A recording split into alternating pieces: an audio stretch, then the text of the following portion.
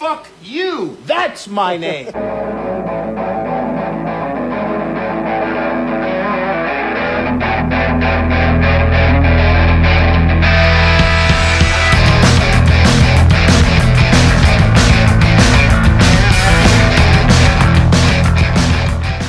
Hey, this is Sharks Across Hollywood, and we've been sitting here talking for almost 20 minutes about fucking nothing, but it's kind of been fun.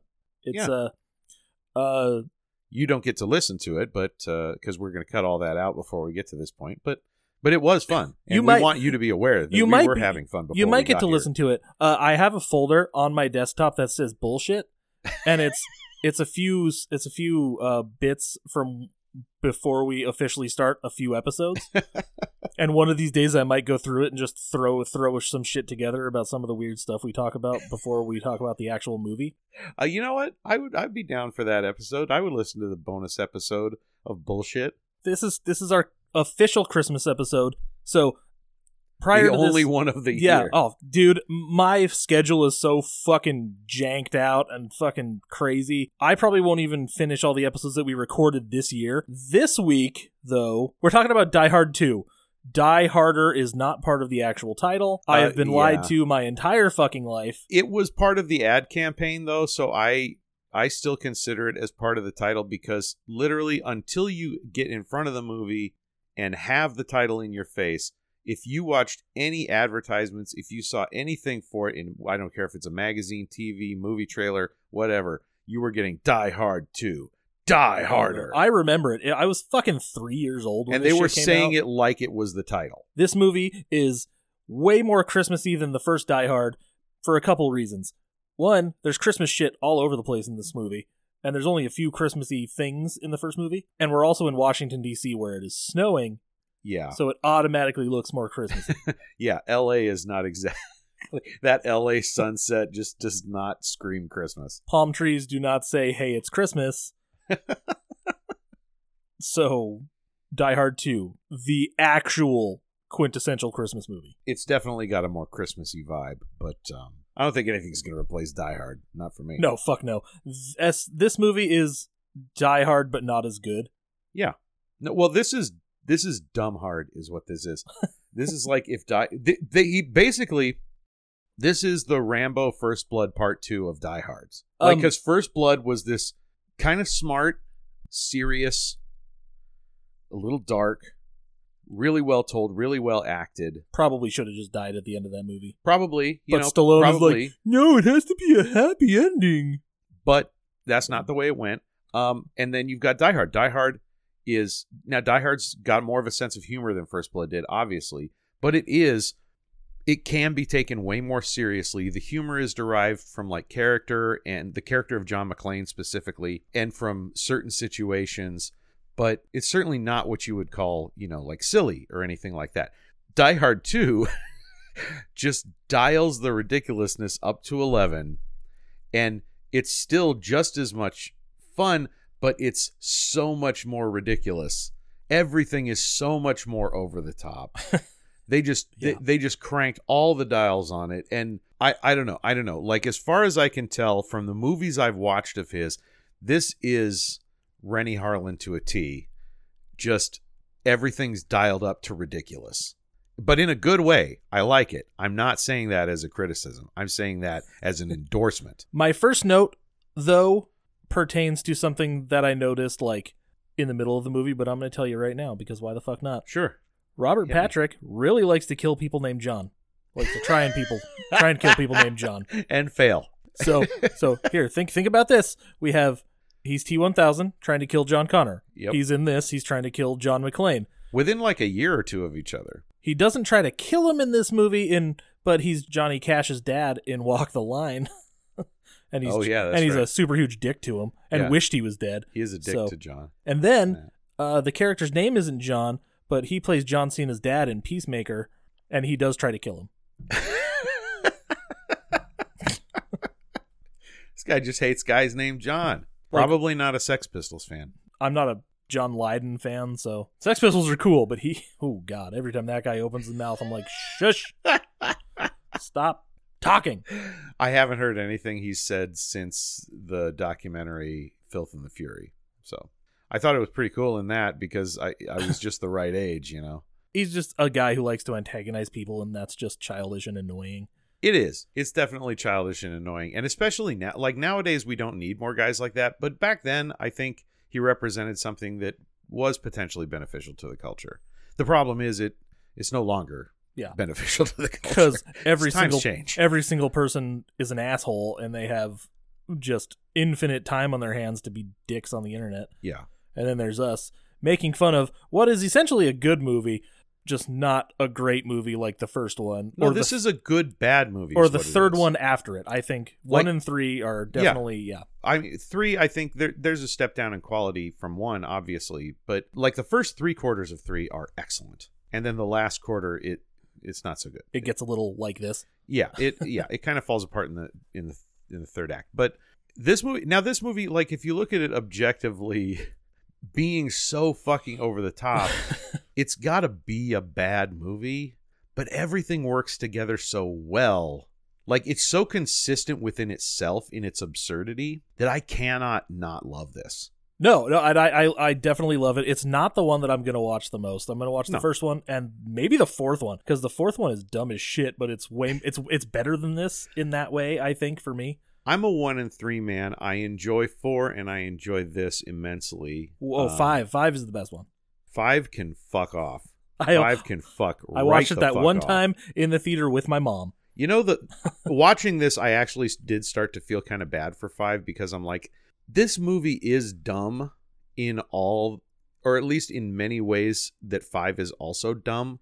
So maybe if I were going into it expecting it to be Die Hard 2, I would have enjoyed it more. Yeah, it also, the characters in this are a lot more likable, even the dickheads. I don't know if I'd say that. Not likable, but fun. Like they're fun, yeah. You know, you like to see that NYPD blue guy go off. Oh, and just Dennis Franz is such a fucking tool in this, and yeah, I absolutely love it. And Dick is back, the reporter. That guy. Okay, I'm actually on his side in this one. Like, I actually feel bad for him in this. I don't. Because he actually is. Now he's an egotistical tool, but he actually is reporting relevant news. Yeah, but the idea was that they didn't want everybody in that airport to panic, so they needed to not do that. But that's relevant news. I'm sorry, it is relevant. It's relevant news, but you gotta let the situation calm down, especially because of all those people. Those people are endangering themselves now because he made them all freak out. Those people were already in danger because if those planes start falling out of the sky and they're all circling the airport, where do you think they're gonna fall? But it's an action movie. John McClane's gonna save the fucking day. Yeah, okay, I mean, that's true. But movies like this are a big part of the reason why faith in the media eroded. Now, the media did its part. There's no question about the media doing its part. To the 24-hour news cycle, all of that stuff, that they did their big part too. And I'm not saying that movies like this are the majority to blame, not at all. But movies like this definitely contributed. You can't say that there was not a contribution here to eroding faith in the reliability of news media. That line he says later about everybody has the right to know about what everybody's doing every day, whatever he says. I wrote everybody it down has the right to know everything about everyone. Oh, wrong. That's fucking weird. I agree. That's bullshit. And everybody has the right to mind their own goddamn business. Unless it is, in fact, relevant. And it's in the public interest to know.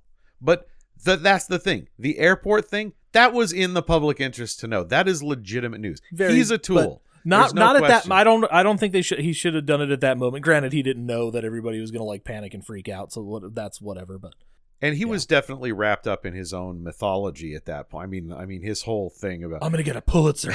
Like, all right, dude, dial it the fuck back. But it is relevant information. It is newsworthy. It's not like going to the children of the people who are held captive. That's not newsworthy. That is not newsworthy. That was a legitimate beef in that movie. Okay, I had a thought. He didn't have all the information, so he should have kept his mouth shut until he knew stuff. That is important.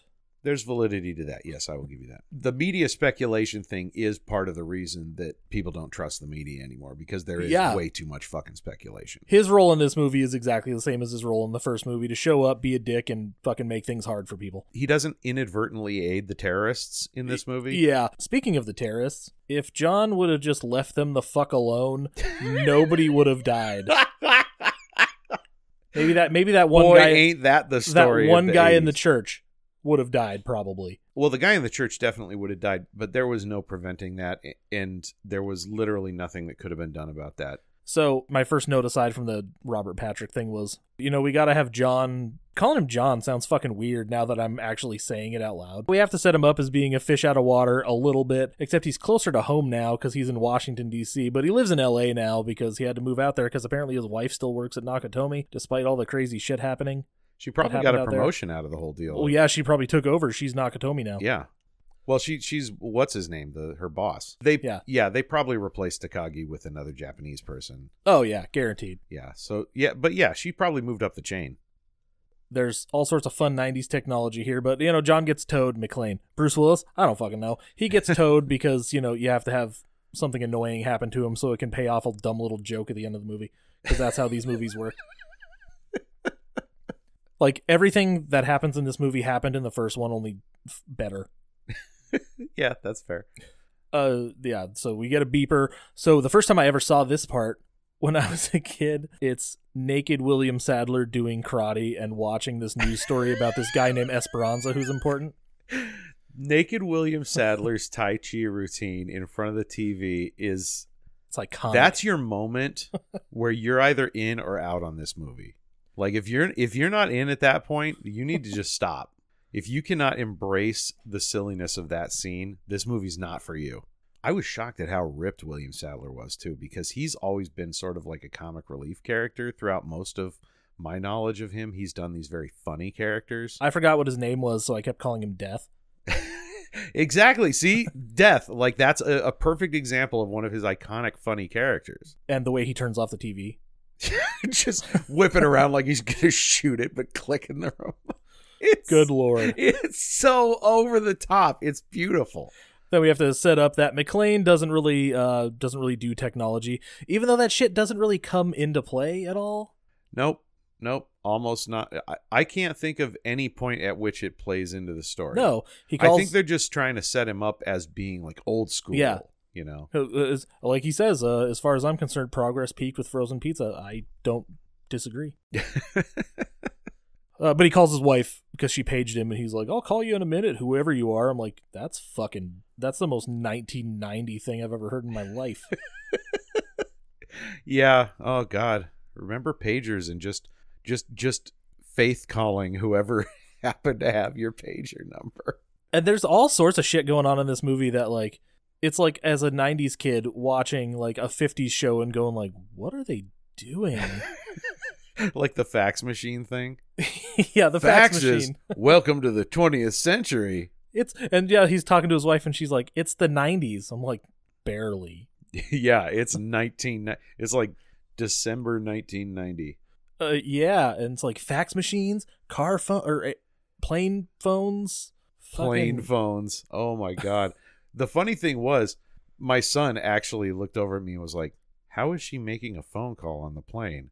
And it's like a car phone, but on a plane. I'm like, they have phones on planes, right? And he's like, I've never seen that in my life. He's made tons of flights in his life. He's been on planes lots of times, but we always get whatever the cheapest flight is, So he's like, oh yeah, I guess we do always kind of get the cheapest flights, so maybe they just don't have them. And she's not in first class, but she's definitely in like fancy she's in business class. Yeah. Back when business class wasn't the new first class. She's sitting next to this old lady on the plane. She's sitting in a fucking recliner. These seats are so goddamn huge. And I that's why I said to Storm, I was like, how do you like those not first class seats? Because William Atherton's character, what the fuck's his name? Dick. Dick is sitting there, like complaining about being kicked out of first class because they overbooked. Yeah. At least give me the meal that my company paid for. No. Thornburg. Dick Thornburg. That's his name. Dick Thornburg. It is William Atherton, right? I got that right. Yeah. Okay. What a great name, though. Dick Thornburg. Dick Thornburg. So she's sitting next to this old lady. She's like, I used to use mace, but it was blah, blah, blah. And because she talked about, The punching. technology thing.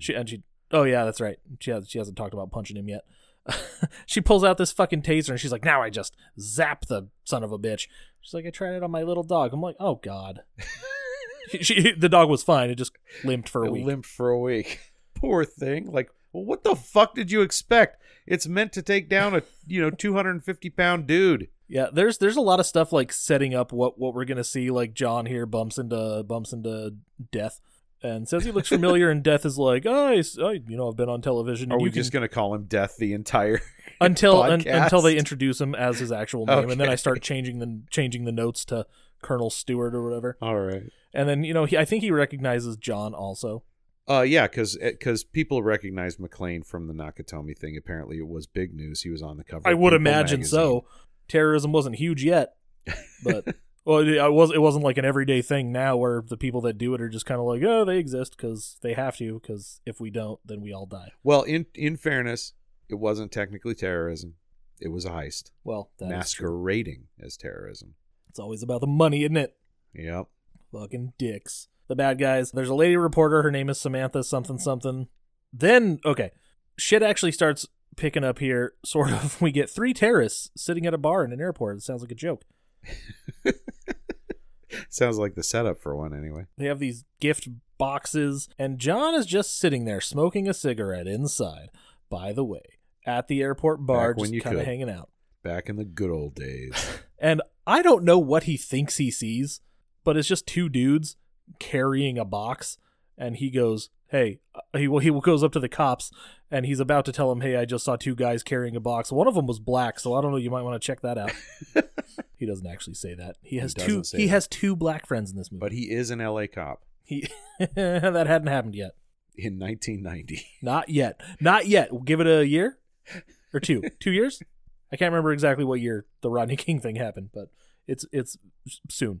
That's true. It wouldn't have hit the popular consciousness quite yet.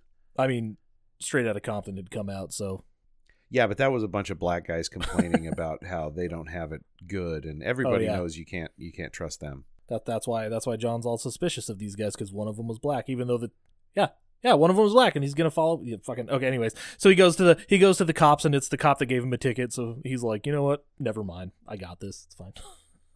So then he goes into the luggage. Like the luggage transfer room. First, the lady reporter, she's trying to like get the Colonel's guy, Colonel Stewart, Death. She's trying to take pictures of him, and she's like, hey, what are you doing here? What's going on? And one of his colleagues says, no pictures, you pinko bitch. Apparently it was improvised. I'm like, what the fuck does that mean? Is It news means that- supposed to be communist? It means that they believe that the liberal news media was on the side of the communists. Oh, okay. And couldn't be trusted. I mean, it was Again. basically Trumpism is nothing new. Let's put it that way. It's an old attitude that's been carrying forward for some time. Oh yeah, that's another thought I had. This movie and the plot of this movie is a holdover from Reagan era stuff. Yeah. So he's gonna go into that baggage place where it gets all thrown around and stuff, like the end of Toy Story 2. Storm wasn't sure if this was a set or not, and I said, hey, I actually think they probably just found an airport that had a dysfunctional one of these rooms in it, because that's a lot of shit to build for a set. And we get our first action scene here, and of course John says really dumb shit. He says, this one's funny. He's like, Jesus H fuck, as after he loses his gun. This is a pretty good action scene. It's ridiculous, like that bag crushing machine that he sends the guy. I love through. that. I love it. But what the fuck is wrong with these 2 guys? He just walks up to him and goes, hey, you guys aren't supposed to be back here. I'm a cop here. He's like, can I see your IDs? And they're like, yeah, sure. And then they just start shooting at him. I'm like, dude, mellow out. Good Lord. One of you is dead because you guys just started shooting at this random dude who came back there. I know he was a cop, but fuck. You could have at least let him get in a little closer so that your military expertise might have lent you some advantage. Then, after this little scene, after the guy gets crushed by that baggage handling thing, he tries to catch the other guy. He runs away. He gets fucking... he grabs a bike, I guess, because there's all sorts of weird shit in this airport. There's a homeless man living in the basement who says he's a janitor, and I'm not sure if I entirely believe that.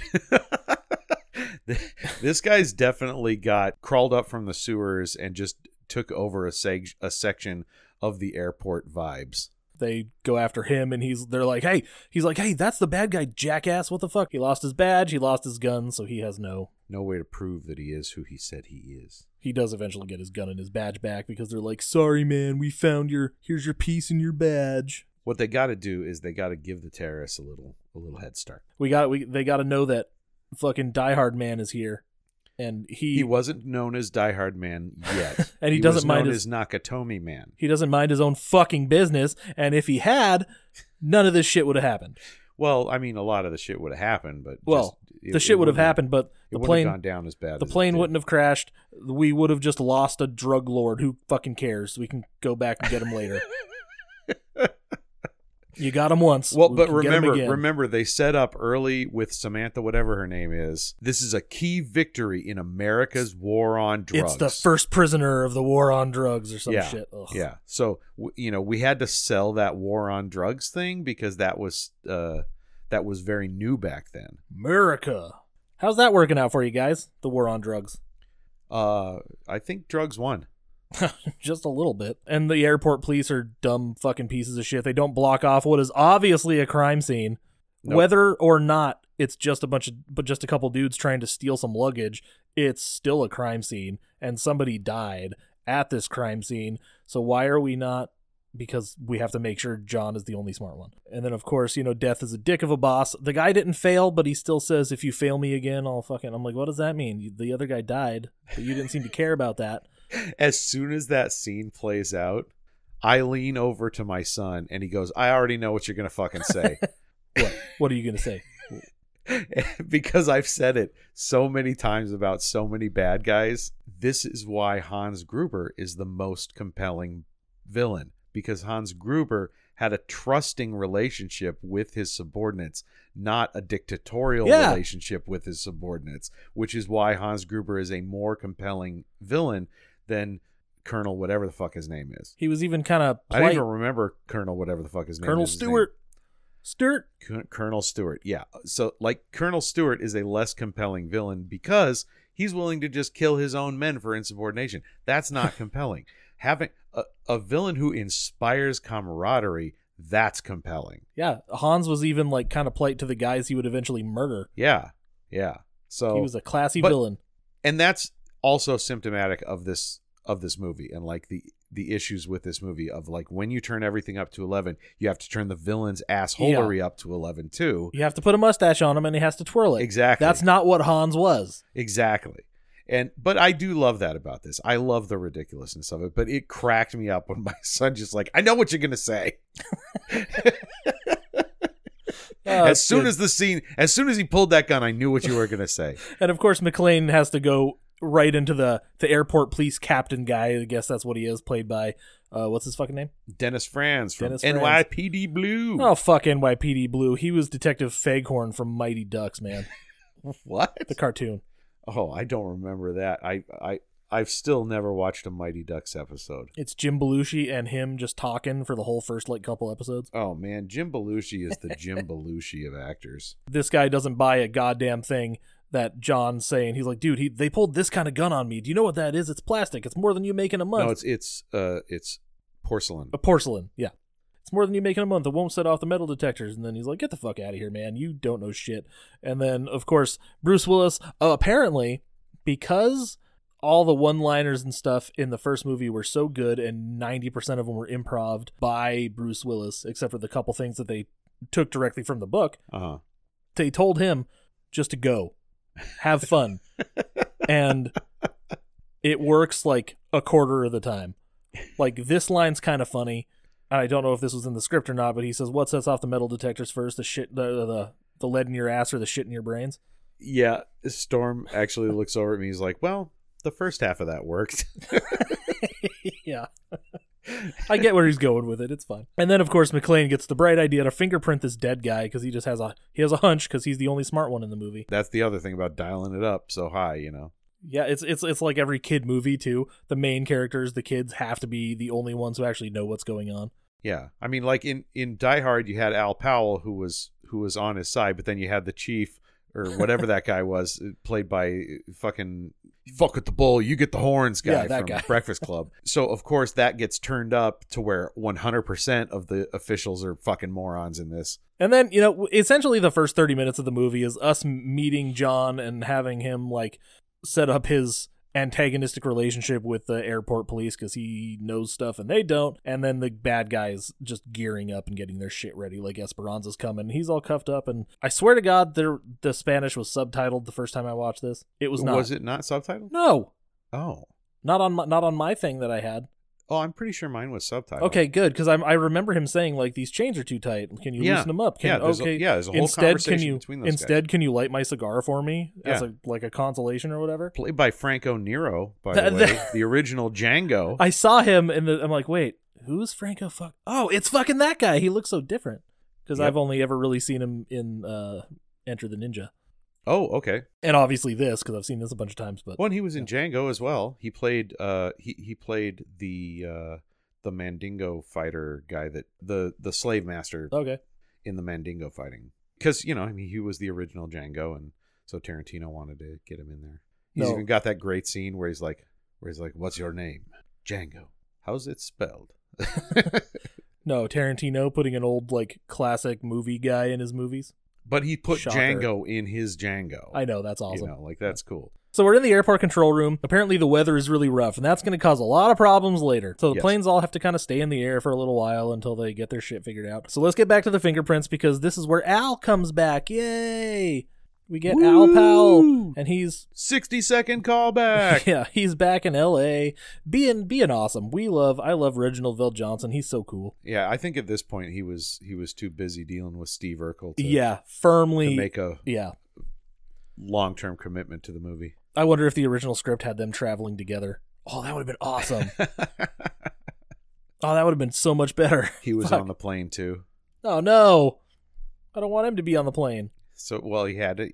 Now he has to save Holly and Al. Oh, this is where John has to use a fucking fax machine, and he does not know and it's how so to do notable as being new technology. Yeah, and he's like, it's a fax machine, and the chick behind the counter is like, yeah, dude, you're hot, but shut up.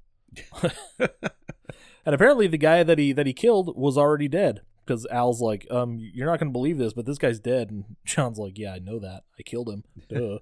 And he's like, no, he died like 2 years ago, because that's a detail that's going to set up some stuff later. And then, here's a line. The lady who was helping him out for a second, she's like, hey, I get off in a little while. You wanna go hang out and get a drink? He's like, I'm married. Just the facts, ma'am. I didn't know where that originally came from. Oh, really? And I'm a fucking idiot. Because I looked it up and I Googled just the facts, and I'm like, okay, well, it's Die Hard 2. It came from Die Hard 2? That seems so fucking weird. I thought it was older than that. It's quite a bit older than that. Then Rachel Googles just the facts. And she's like, it's from fucking Dragnet, you idiot. And I'm like, shit. Wow, do I feel that was super dumb. But at least I'm cool enough to admit it. Oh, well, you made me laugh. So now I know. Fucking Dragnet. The Dan Aykroyd movie. Yep, that's the one. The Dan Aykroyd, Tom Hanks vehicle. The lady reporter, she sees John, and she's like, hey, you're John McClane, right? Blah, blah, blah. And he's like, yeah, who are you? She tells him. She's like ready to shake his hand, and he goes, no. And then just like... I like his like Bruce Willis was super cool once, back when he still gave a shit. John goes back to the control room to show them the pictures, the fingerprint stuff, and he's like, they're planning something. This is fucking weird. And it eventually gets to the point where they're like, do you know what they're planning? And he's like, no, not really. I would like something though. And they're like, see, he doesn't know what they're planning, therefore it's all bullshit. I'm like, he's not one of the terrorists. Yeah. John McClane's learning curve on this is like so sharp that it reaches heights of ridiculousness. But again, that's in keeping with the spirit of the movie. Yeah. But like in the first one, he like had to figure stuff out as he went along. Whereas in this one, like his leaps in understanding and insight are ridiculous in the extreme. So the fact that he knows as much as he does is already absurd. Like jumping to conclusions like the second he sees those three guys with presents. Either they're gay or they're terrorists. And either way, I'm going to bust them. John Leguizamo's in the movie also. Don't know if you noticed that. Yes, I did. It actually inspired me to immediately, after the movie was over, turn on The Pest and show that to my son God. because he had never seen it before. I'll tell you what I told him. You're not ready for it. Nothing I say can prepare you. Oh, good. I do love that they had John Leguizamo and this dude that has he's one of the most unique looking and sounding actors. Like that's essentially a movie star, right? They fucking dubbed his voice. That's not his voice when he's on the phone. Leguizamo? Yeah. Does he say anything? He says something into the phone real quick. He gets one line. Okay, And- I thought he didn't get any lines. I must have missed that. Yeah, so I'm like, that's dumb. Oh, that reminds me. I thought that in the final scene when they're getting on the plane, I saw Aaron Eckhart. Did I? I don't know. I didn't see him. That guy hasn't got his chin chipped by an axe, so no, this is not Aaron Eckhart. I thought it looked like him too. No, but It definitely looked like him. But Robert Patrick was. Are you kidding me? Aaron was mad when he found out his name wasn't in the Die Hard 2 database in IMDb. Just kidding. Actually, I watched it again, then I noticed a resemblance. Except for the chin, of course. Okay, so it's probably not him because of the chin, unless he had the chin fixed later. I'll give him the benefit of the doubt and say it's not him. I don't want Aaron Eckhart's chin to be artificial. That chin is too perfect. It's a good chin.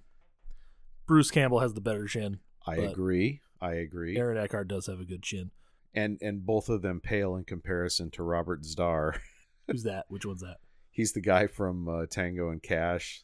I still haven't seen Tango and Cash. He's the guy from Maniac Cop. Still haven't seen Maniac Cop. Damn it! He's the single biggest chin I've ever seen in my life. I mean, Google Robert Zdar, Zdar, and you'll go, "Oh, that guy." Oh God, what is with the chin? That dude's chin is out of control. He died Oh, I'm sorry to hear that. I didn't realize he in died. 2015. Okay, takes the sting off a little bit. He died yesterday.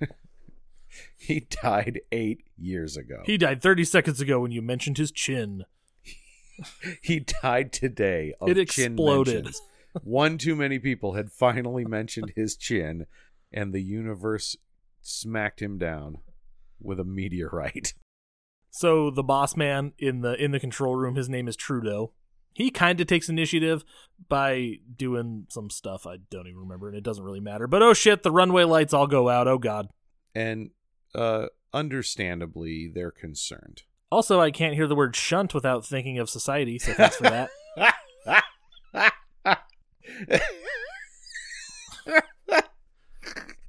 I legitimately, every time Thomas the Tank Engine comes on and they fucking play that song, I'm like, oh God.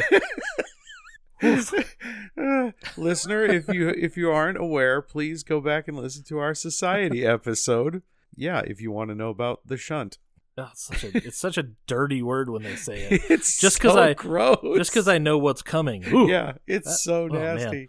I almost showed Society to somebody this week, but then I was like, you know what? I don't think that's what they're looking for. Oh, you should do it. No, I would want to show it to anybody who I think could handle it, but this person, I didn't know what their capacity was. Don't tell them anything. It's like, oh, it's just like a I mystery thriller. wouldn't tell him. I wouldn't tell him. I'd just be like, hey, there's this movie I want to show you. It's like sci-fi horror kind of.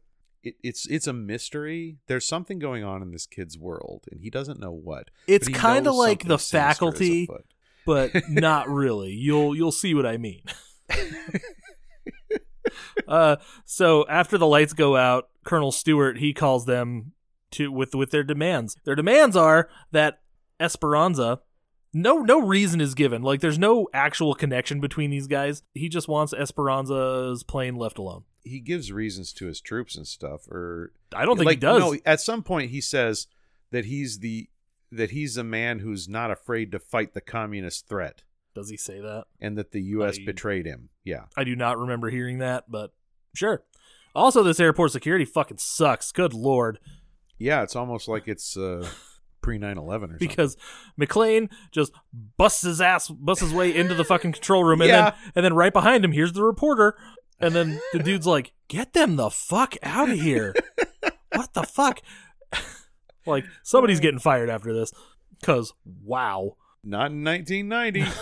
And then him and John and the reporter end up in the elevator. And so it begins. We are dieharding so hard right now because she's like, hey, how about a word? And he's like, oh, I got 2 words for you. Fuck off. And then he jumps up and climbs on into the elevator shaft. And here we go. Oh, before he does that, though, she's like, God, that's what Colonel Stewart said to me earlier. And John's like, oh, Colonel shit. Stewart. That's where I knew him from. That's where I fucking know the guy. Because they bumped into each other earlier. Yep. And he was like, he even said, like, do I know you from somewhere? And the guy's like, I've been on TV. And then also the captain was in the room, and just as John's getting shoved in the fucking elevator, he's like, if you guys can think of this shit, so can they. And then, of course, 2 seconds later, the guy's like, we're going to do this thing, because if we can think of it, so can they. Like, you heard him say that. Fucking douche. And that was Dennis Franz.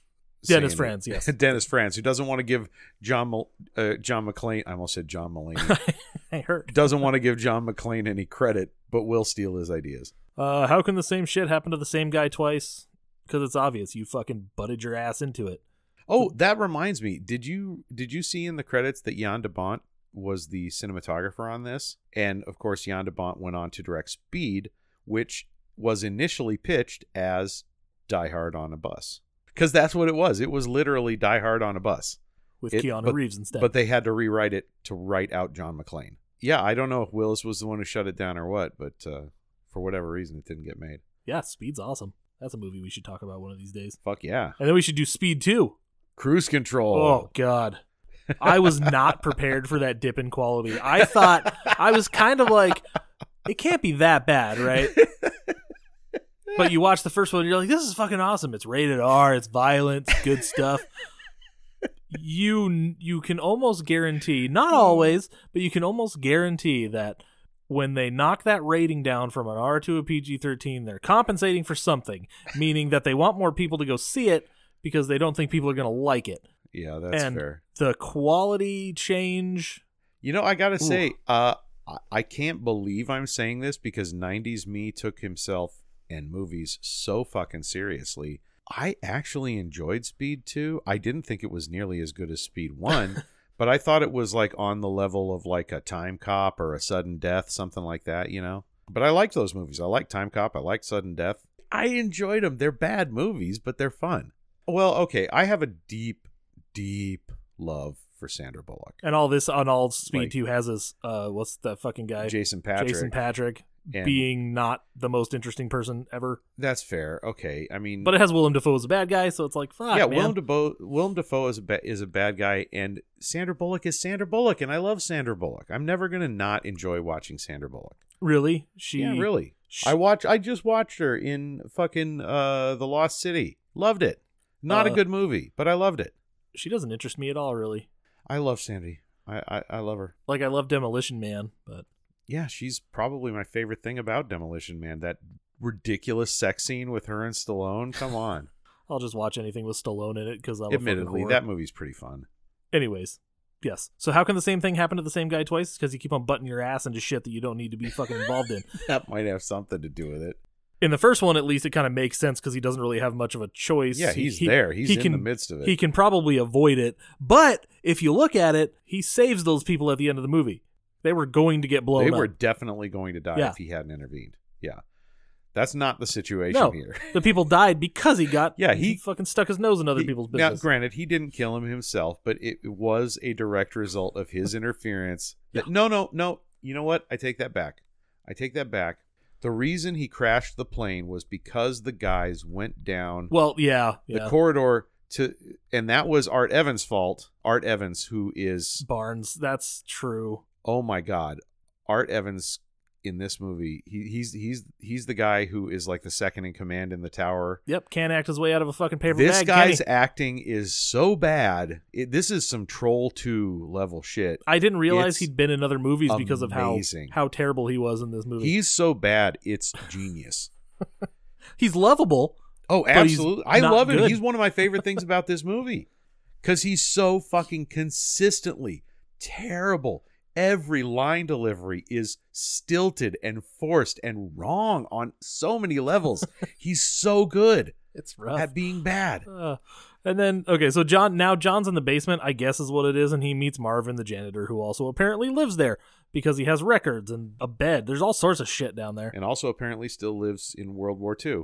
Because every single Just reference like out of his Iwo mic, Jima. out of his mouth is a World War II reference. Yeah, he couldn't have been that old when World War II was happening, could he? Well, I mean, he was probably drafted or enlisted for World War II. He probably fought in World War II. He was probably of an age of like 17, 18 years old, something like that. Aw, those silly little kids going off to war. Well, Kurt Vonnegut called it the Children's War. Anyways, let's talk about something fun. Let's talk about the engineer, whose name I couldn't remember at the time I made that note, is going to the Annex Skywalk. This is what's going to happen here. To get communication back up. Of course, John heard that he said that, and he gets the plans from Marvin and realizes that it's a bottleneck. It's like it closes up and it's going to essentially be an ambush. So really, while the people on the plane still would have died simply because they went down there. You're right. I didn't really think about that. John actually saves... At least Marvin. What's his name? What's the character? I forgot already. I just know he's Art Evans. I just said his fucking name too just a second ago. Barnes. So he's going to save Barnes, yeah. And he's in a ventilation duct, and he's like, oh, just once, man. I just want a normal Christmas with a fucking turkey, and instead I have to be in a fucking tin can. Now I know what a postal package feels like. I mean... Now I know what a TV dinner That's feels Ninja like. Turtles. Yikes. Now I know... Now I know what a TV dinner feels like. A much better line. So it is time for the ambush, and they're going down there. Barnes got sent down there with some SWAT guys, and all of them die. All of them die by Robert Patrick. He starts the whole thing. He's like, "What do we look like to you?" And he's like, "Sitting ducks." I'm like, "Oh God, I love you. I love him so much." It's his only line in this movie, but he absolutely nails it. Because that was his whole thing. He barely talked in Terminator 2 also. Like, he talked a little, but he's so sinister sounding. It's so funny. He's got a face, too. Oh, man. So then, an action scene. Everybody dies. All the good guys die. Air quotes good guys, except for Barnes, who manages to get out of the way. John pops out of the duct just as T-1000's about to blast Barnes. Boy, you know what? That actually gets me thinking. Robert Patrick, he should have been a bad guy in the new Expendables movie, huh? Fuck yeah. Robert Patrick would be a great Expendables bad guy. And this scene is exactly what you think it is. Gunfire and lots of intense, reloading shots. And McClane somehow managing to not get shot, even though... Because these guys are not firing blanks. It's so ridiculous. He's right under this guy on this scaffolding, and he's firing this machine gun at him. Yeah, he should have hit him so many times. Yeah, he should have been Swiss cheese. He shouldn't... Then there's also a great scene where the villain covers behind these big rings of aluminum. Oh, Jesus, yeah. That are not heavy duty. Well, if they're that thick, that's just it. They're not that thick. They're fucking vent piping. They're by definition lightweight. So so they apparently still stop McClane's bullets. It's so silly. And after this, Barnes is okay, but all the bad guys are dead single-handedly by John because he's Superman. The antenna then, the whole reason they're out there just blows up. Just boom. Just gone. How did none of the planes see that? I think it's because the visibility is so low, but later on they see the fire, which I assume is not as intensely burning. Yeah. Well, okay. In fairness, the explosion of the 747 that would have been big. Well, it probably got their attention a little more, yeah. Yeah. That would have been a boom. More radios, just like in the first movie, except this time it needs a fancy code, so he doesn't get to talk a bunch of shit, but he will. Barnes is very cavalier. He's like, well, I just saw 12 people die, so next time you kill one of these guys, get him to punch in the code. Except it's more like, the next time you kill these guys, get them to punch in the code. He's giving it what he's got, and it's, yeah, I mean, if you're there for it, it's fantastic. So now, Colonel Stewart is obviously pissed that they tried to restore communications. And, bad things are going to happen now. McClane does manage to get through on, some speaker or something to Stewart. And he's, basically, why are you doing this, you fucking asshole? And Stewart's like, go fuck yourself, piece of shit. I know you're John McClane, you pussy. This isn't Nakatomi, loser. I don't know. I can't remember what they were talking about. But he does talk some shit. I don't remember the exact phraseology. And now Colonel Stewart is going to crash this plane, and this scene is very fucked up, and it's rough. In the original Die Hard, we see two good guys, essentially good guys, air quotes good guys, die, but they're both these rich assholes, so who cares? They cut to a shot. I did feel bad for Takagi. Ellis, not so much. Yeah. Ellis, it's like, yeah, he maybe didn't fully deserve it, but I'm not exactly gonna weep. No, I'm not that sad about him. But the people on this plane, you got a little kid running around having a good time. You get an old lady. You get a stewardess with the worst British accent I've ever heard in my life. There's kids on the flight. It's fucked up. Yeah. And Cole Meany, or however the fuck his Irish ass name is pronounced, from Star Trek. Yeah. The bad guys, they set the runway height like 200 feet lower on the navigation computer or whatever, and then Colonel Stewart takes over the radio. Oh, they've taken over the radio so they can't broadcast. Yeah, so, the tower has no ability to communicate with the planes. They had it long enough for them to tell them that they need to start circling the airport, and they'll allow you to land on an emergency fuel basis. But that's not true because they can't. So yeah, Colonel Stewart says, "Hey, we're going to let you land. Go ahead and do the thing." And then they land, and then it just, I don't know how it actually explodes because it's a dumb movie, and they hit the ground too hard, sparks, and then, boom, and then what happens is the wings obviously hit, and there's ignition on the wings, which are full of fuel, and then the fire from the wings hits the under cabin extra fuel tank that they keep under the entire length of the cabin, and then that blows up the cabin, because that's obviously the only explanation, is that there must be an additional gigantic fuel tank in the cabin. And that's exactly how it would happen too. It would just explode like a bomb going off. Yep, the entire cabin of the plane blows up as if it's filled with C4. And Bruce Willis, not John McClane, Bruce Willis cannot cry. What the fuck? Did you see him cry after the plane crashed? He's like, I'm like, what?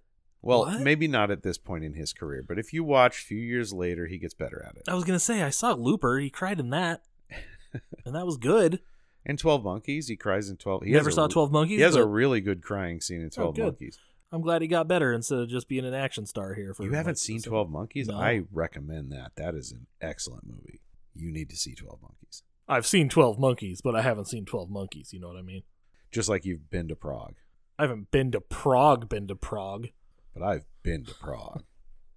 But I know that thing. I know that stop shaving your armpits. I know how bad American coffee is thing. I love that movie so much. So now there's officially a time crunch, which is weird because this movie is technically based on a book called 58 Minutes, and I'm pretty sure they only had 58 minutes in that whole book.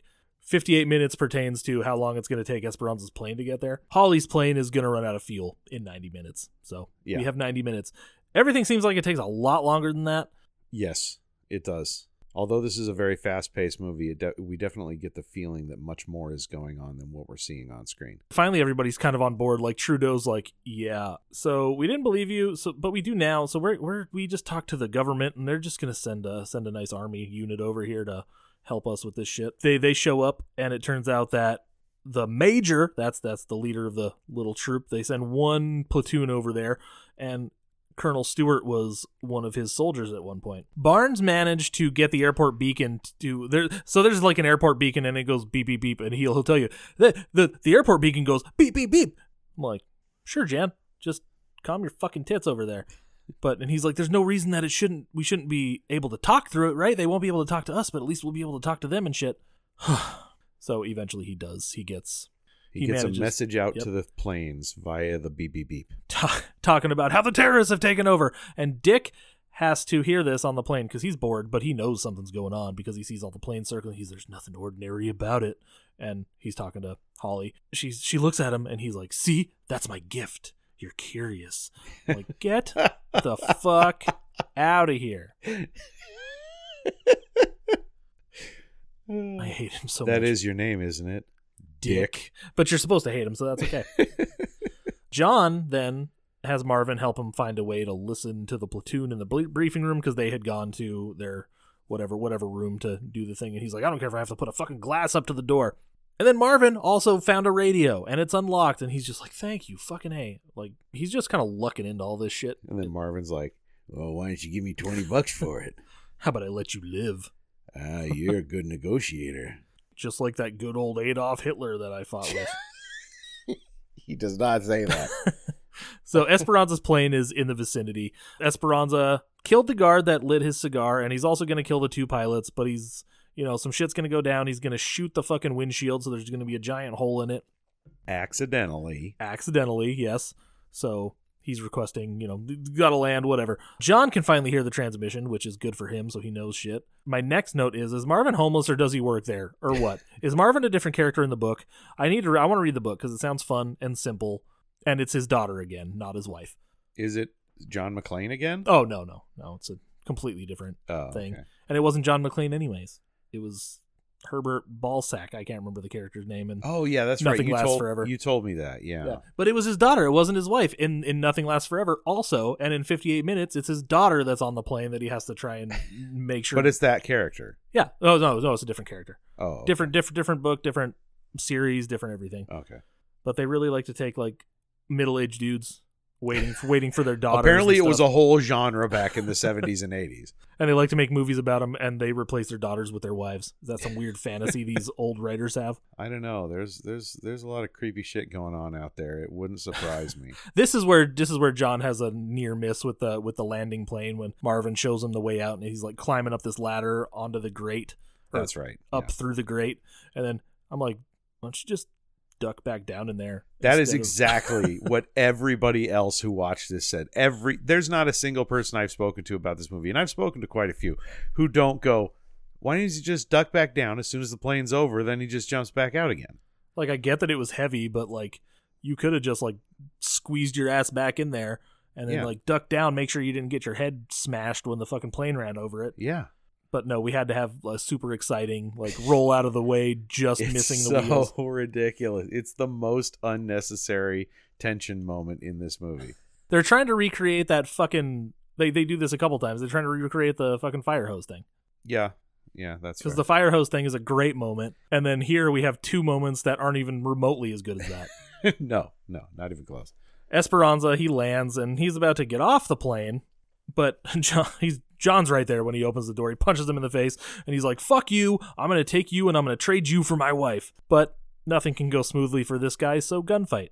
Pretty much. It's not really a gunfight so much as people start firing at McClane, and then he fucking jumps into the cockpit, which is bulletproof, I imagine. These guys just open fire on the plane that the guy they're trying to rescue is in very willy-nilly. Very willy-nilly. They just, no concern for the general. Yeah, all these guys are very trigger happy. They're just, they're really far away from that plane. Colonel Stewart is obviously there.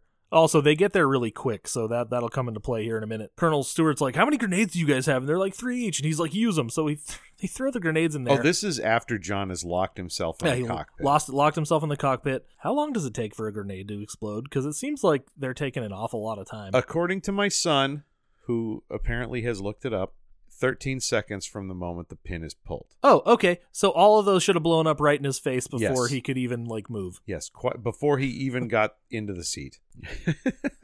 I knew they didn't last that long, because, like, what's the point of a grenade if that's the thing? He watches them accumulate for quite some time, and then he jumps up into the seat. No, then he spots the seat. Yeah. Then he gets into the seat. Then he straps himself into the seat. Then he pulls the thing, and it's only once he's immediately clear of the cockpit that they blow. Yeah, and then... It's a great scene. Then he gets up in the air, and then, you see the parachute, and then you just see the terrorists all looking at him going like, that guy's lucky. I'm like, you could shoot him. What the fuck is wrong with you? Storm said that exact same thing, but you have to remember, it is storming right now. Like, there's high winds, low visibility, and that parachute was quite a ways off.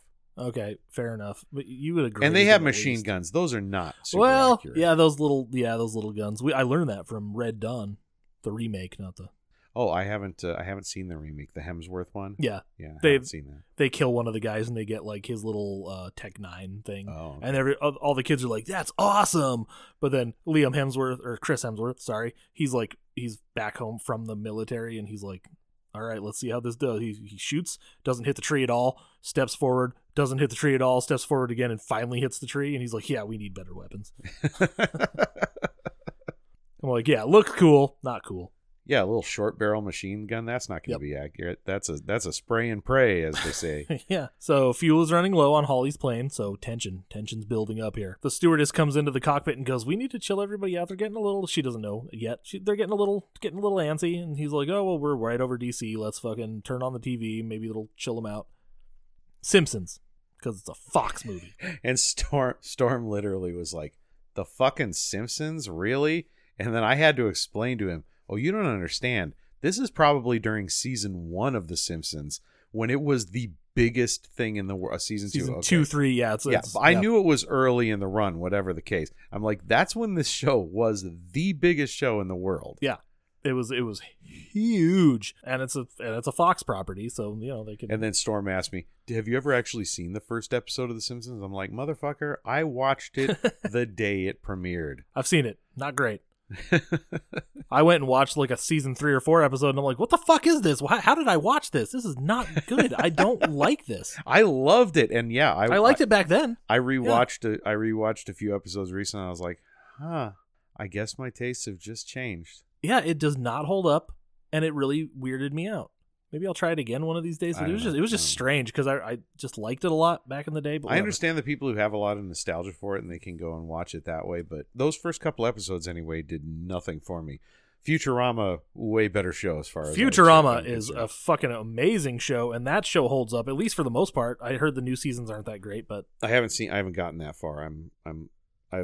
I think I've gotten to like season 2 or something. Yeah, like that. Going through and watching that show is a delight. It's so fun. Anyways, Dick is gonna try and broadcast the recording he had made of the beep beep beep broadcast about the terrorists, and he's doing it from the bathroom. Did we ever explain how Dick got tapped into that? Oh no, he went back to I imagine first class or some shit. No, he's back in coach. Coach. Oh yeah, wherever his guy is sitting, and he's like, "You listen to that. This airport thing. It's going beep beep beep. Tell me when there's something there."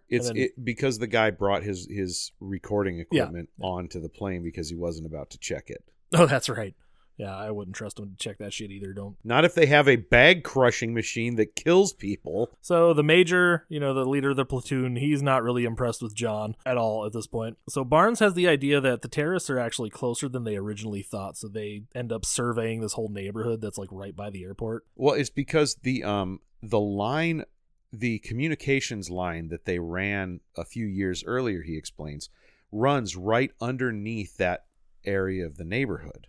Of that neighborhood next to the airport, because they always put the best neighborhoods right next to airports. So he's like, we need to go out and check this piece of property because that would be a place where they could tap into it, and it would be close, because like he said, they arrived really quickly. And turns out, yeah, we'll get back to them. I really want to. The old lady sitting next to Holly on the plane makes a comment about Willard Scott being a fat piece of shit or something.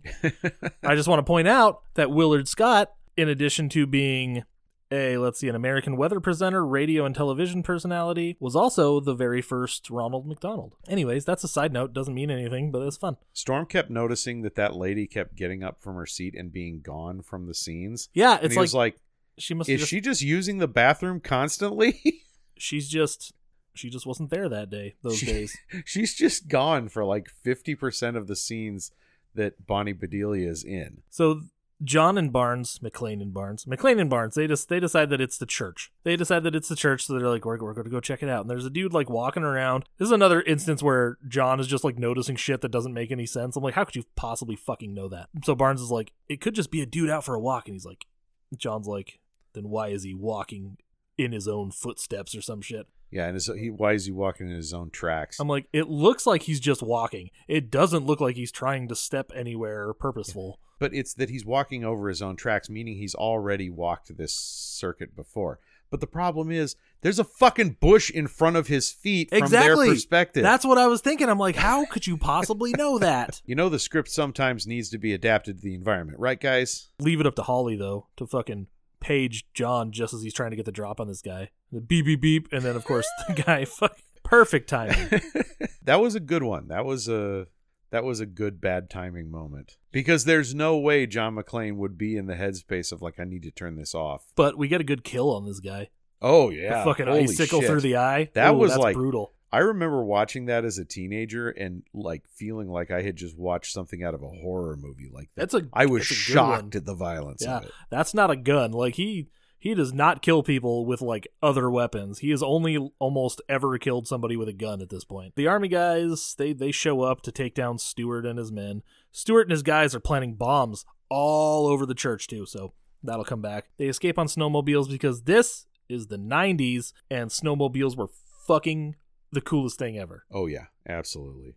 You had to have a snowmobile chase. If you had an action movie set during the winter and there was snow outside and you didn't have a snowmobile chase scene, get the fuck out of here. I mean, even Jackie Chan's doing this shit at this point. Oh yeah. Fucking First Strike had a snowmobile chase. Oh yeah. In it. Rennie Harlan does it again too in The Long Kiss Goodnight. Oh, does he? Oh yeah. Nice. Fucking sweet snowmobile chase scene. I'm pretty sure there's a snowmobile chase scene in Cliffhanger. I could be wrong about that one, but I think I remember there being one. John ends up killing a guy on the snowmobile. He steals it and goes after the dudes who escaped. There's also a big firefight while the guys are escaping, while Stewart's men are escaping. And we'll get back to that. Lots of gunfire. That's important. So John is like, he catches up to these guys, and this is a bummer moment. I hate this. Like, it's like when your dick doesn't quite work right. Like, John is just firing wildly right in this dude's face, and nothing's fucking happening. He's like, and he looks at the gun like, what the fuck? And then the dude starts shooting at him, and the fucking snowmobile ends up blowing up. Of course. And they're you know, because there's no such thing as disabling a vehicle in these movies. No, there's only blowing them up. No, it has to explode. Michael Bay wasn't even a thing yet, and everybody gives him shit about it. Yeah, no, Rennie Harlan was doing it way before Michael Bay was. I think Michael Bay learned everything he needed to know about action sequences from Rennie Harlan. There's a giant explosion scene in Police Story 2, and Jackie Chan actually had an American company come out and do it because they were better at that shit. Okay, I mean, yeah, that makes sense. You know, play to people's strengths. Americans are good at blowing shit up. China, they basically invented bombs, you know, gunpowder and shit, and they're like, well, the Americans are just like big dick havers, I guess. So they just made them bigger. So, we do the biggest explosions, baby. Now we can make them even bigger. We use real explosions and then make them even bigger with CGI, and it doesn't look super weird anymore. Looks pretty good now. Like a lot of the effects, like the chair thing in this movie, looked really rough. Oh God, yeah. No, Storm made comments on that. He was like, he even made comments about that in the original Die Hard. He was like, I hate that scene where Hans Gruber falls. He's like, just because you can see that it's a green screen. And I'm like, dude, that scene could not look better. Like, it's not possible for that scene That's to one look of the better better ones from the era. During that era, like, to make that scene Have you in seen that era, RoboCop? you can't make it better than that.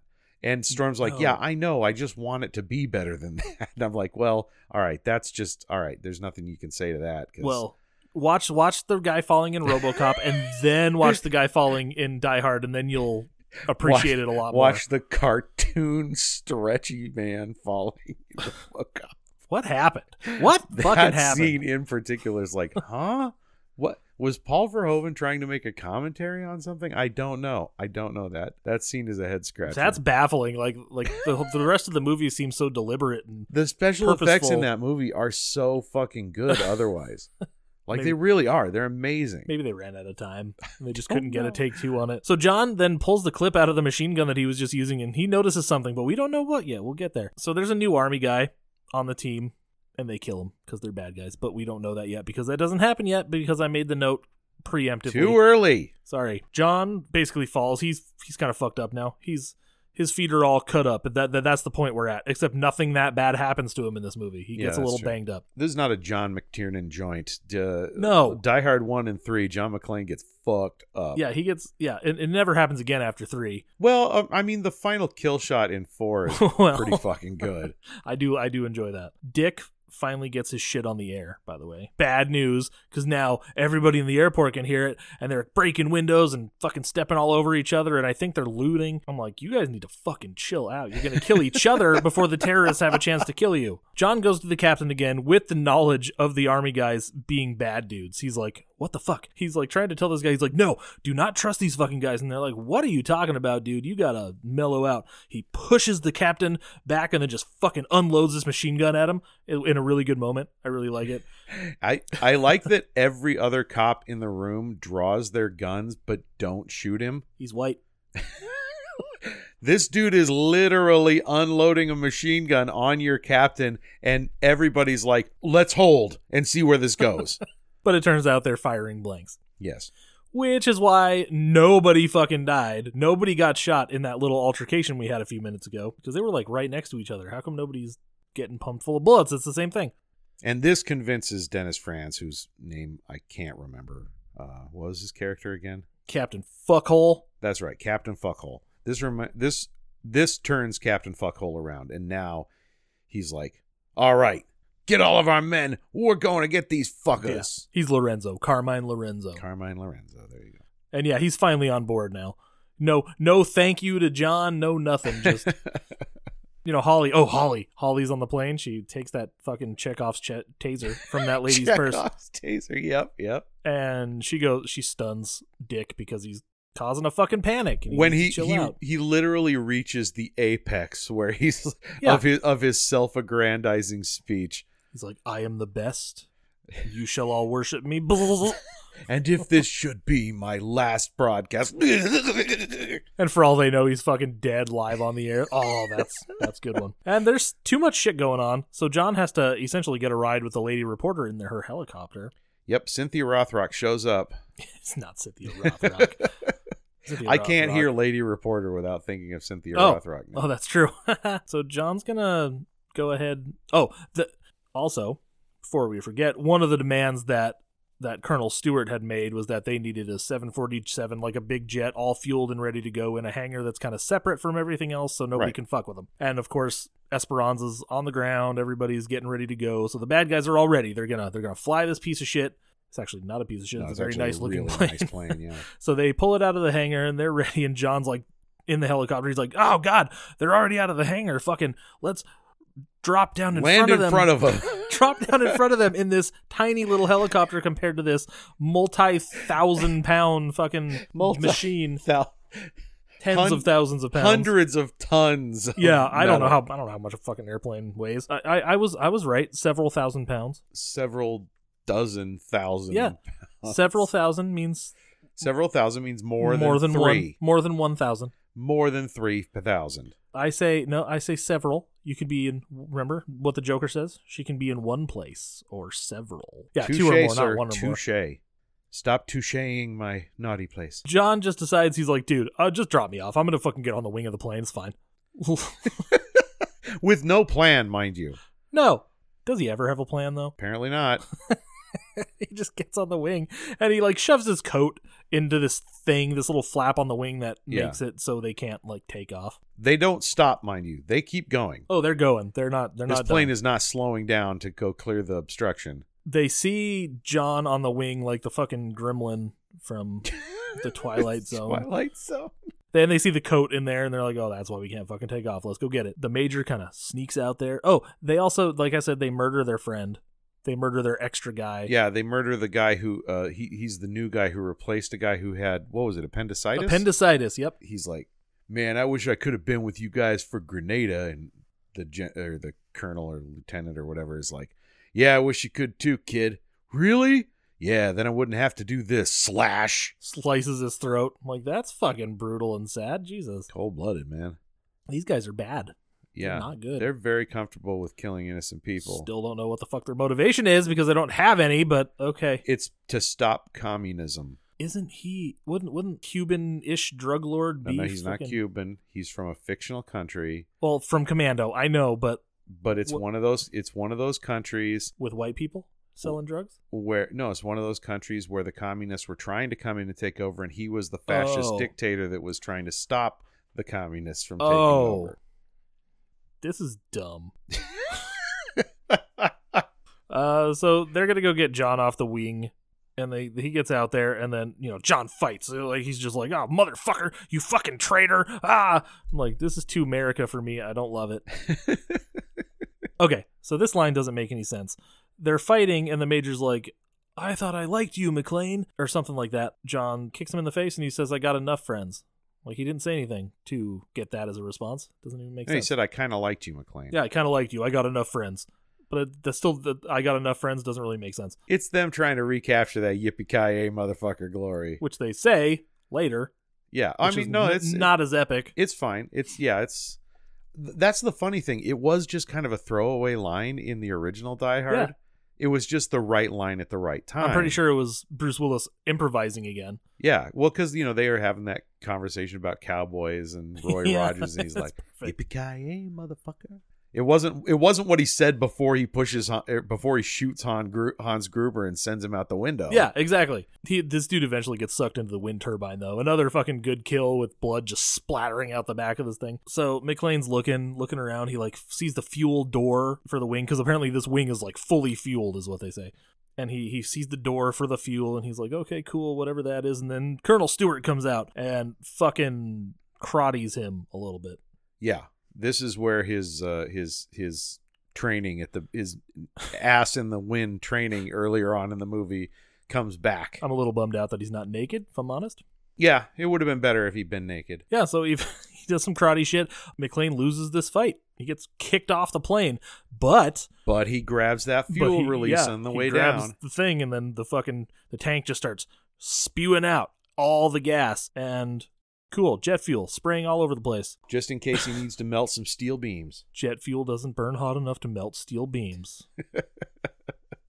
We are 11 years away from that, okay? God, 11 years later, and none of this shit would be allowed in an airport. Like, this would never happen. They were more than a decade closer to it than we are. Not fucking crazy?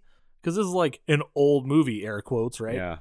Bruce Willis still gave a shit, and he was young, and Bonnie Bedelia, I don't know what she looks like now, was still hot. She's probably still hot. I would say, like, for her age, she's probably very hot. Reginald Vell Johnson ate a bunch of Twinkies still. Yeah, Reginald Vell Johnson is, I mean, he probably got a lot grayer. Yeah, he looks the same, just grayer. Here it is. Speaking of yippee-ki-yay, motherfucker, John, he's a smoker, and he does say earlier when he's running around, trying to get to the runway, I gotta quit smoking. I gotta quit smoking cigarettes. Shut up. Just run. But he never Asshole. will, because here comes that lighter saving his ass again. Yeah, the lighter, he pulls it out. Yippee-ki-yay, motherfucker. Throws it. Fucking the fuel lights up, and you just see this trail. It's like the Back to the Future thing. When the lightning strikes the thing, it trails up the gas thing and hits the wing, and the wing blows up, and then the whole fucking plane explodes. By the way, 'Cause, scientifically speaking, wouldn't work that way. No, not at all. The fuel does not burn fast enough for it to have caught up with the plane. When the plane blows up, the flames fucking light up the runway, and he's like, Holly. There's your landing light. There's your land. Yeah, I'm like, Jesus Christ, guy. Take two, maybe? That was weird. He's run ragged at this point. She can't hear you, John. She's in the air. And then the planes just start coming down. 1, Okay. 2, I was 3. thinking that too. Just so Holly's plane, no spacing. Yeah, no, Holly's plane gets a good dramatic landing because obviously, right? Yeah. Everybody in the tower's like, "Oh, the other planes can do it," and then you hear one of the guys on the radio going, "Hey, they did it. We can do it too." I'm like, they're way ahead of you, so they don't bother guiding the planes no, in. but they do just land. Like there's one, and like a second later, there's got to be another one. They're all like right fucking in a row. I'm like, what are you guys doing? Like, that's not safe, right? That's incredibly dangerous. I'm not a pilot, but I don't feel like that's a good idea. Oh my god. So John and Holly are finally fucking reunited. Why does this keep happening to us? And then just like Argyle in the first movie, here comes Marvin. Here comes Marvin, ready to drive him off in his little golf cart thing. And the captain shows up and he's like, "Hey, McClane, did you get a ticket in front of my airport?" Holly looks at him and goes, "What the fuck?" It's still at the impound yard, mind you. It's his mother-in-law's car, by the way. I forgot to mention that part. Yeah. And him and his mother-in-law hates him because he's not a dentist. And then Franz is like, "What the hell? It's Christmas!" and tears up the ticket. And all I could think was, you're going to have a tough time getting that out from the impound yard with that. He just tore up the stub. Yeah. It's still at the impound yard. You still got to go down there and get it. They drive off to Let It Snow because it's a fucking Christmas movie. It's the same closing music as the first movie, by the way. At the ends of these movies, I'm always like, okay, so nobody's like beating him down. Like nobody's like looking at him going like, "Hey, you don't get to go anywhere. We have questions." Because he always leaves.